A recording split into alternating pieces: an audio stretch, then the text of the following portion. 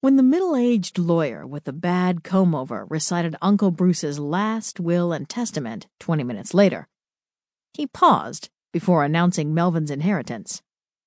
Not only did he pause, he might have snickered as well. I bequeath unto the persons named below the following property. To my beloved nephew, Dr. Melvin Liwen, I leave my beloved Cocker Spaniel, Sparkle. To my beloved nephew, Calvin Liwen, I leave my 80s music collection. To my beloved nephew, Irwin Liwen, I leave my set of golf clubs. To my beloved niece... No. Melvin finally overcame his shock enough to speak. What did you say? I'm Melvin Liwen. Can you repeat what you said about me, please? The lawyer's body trembled with suppressed laughter. It says your uncle left you his dog. His dog? Melvin shook his head so hard his neck hurt. You must be mistaken. I hate dogs. A collective gasp resounded in the room. His female relatives all shook their heads in disbelief. They were, without a doubt, second-generation Chinese Americans, because their foreign-born parents considered canines a delicacy. Having a dog for a pet was a Western way of thinking, and the right way, according to everyone glaring at him. He waved his hands in a gesture of peace. Wait, I don't mean I hate dogs. Hate's too strong a word. Dislike, maybe?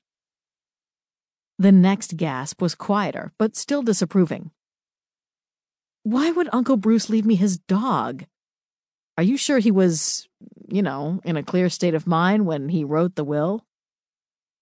I assure you he was, the lawyer insisted with a stern look. He stated he wanted you, and only you, to get the dog. Melvin released a long breath. This was unexpected. What was Uncle Bruce up to? If only he were still alive, he could provide some answers. Better yet, if he were still around, he could keep his dog for himself. He had no intentions of bringing a slobbery, smelly animal to live with him in his condo. May I contest the will? You don't want the dog?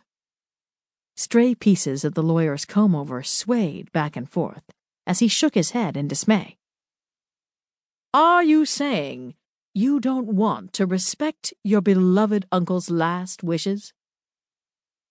The lawyer sure had a way with words, and not to mention guilt trips.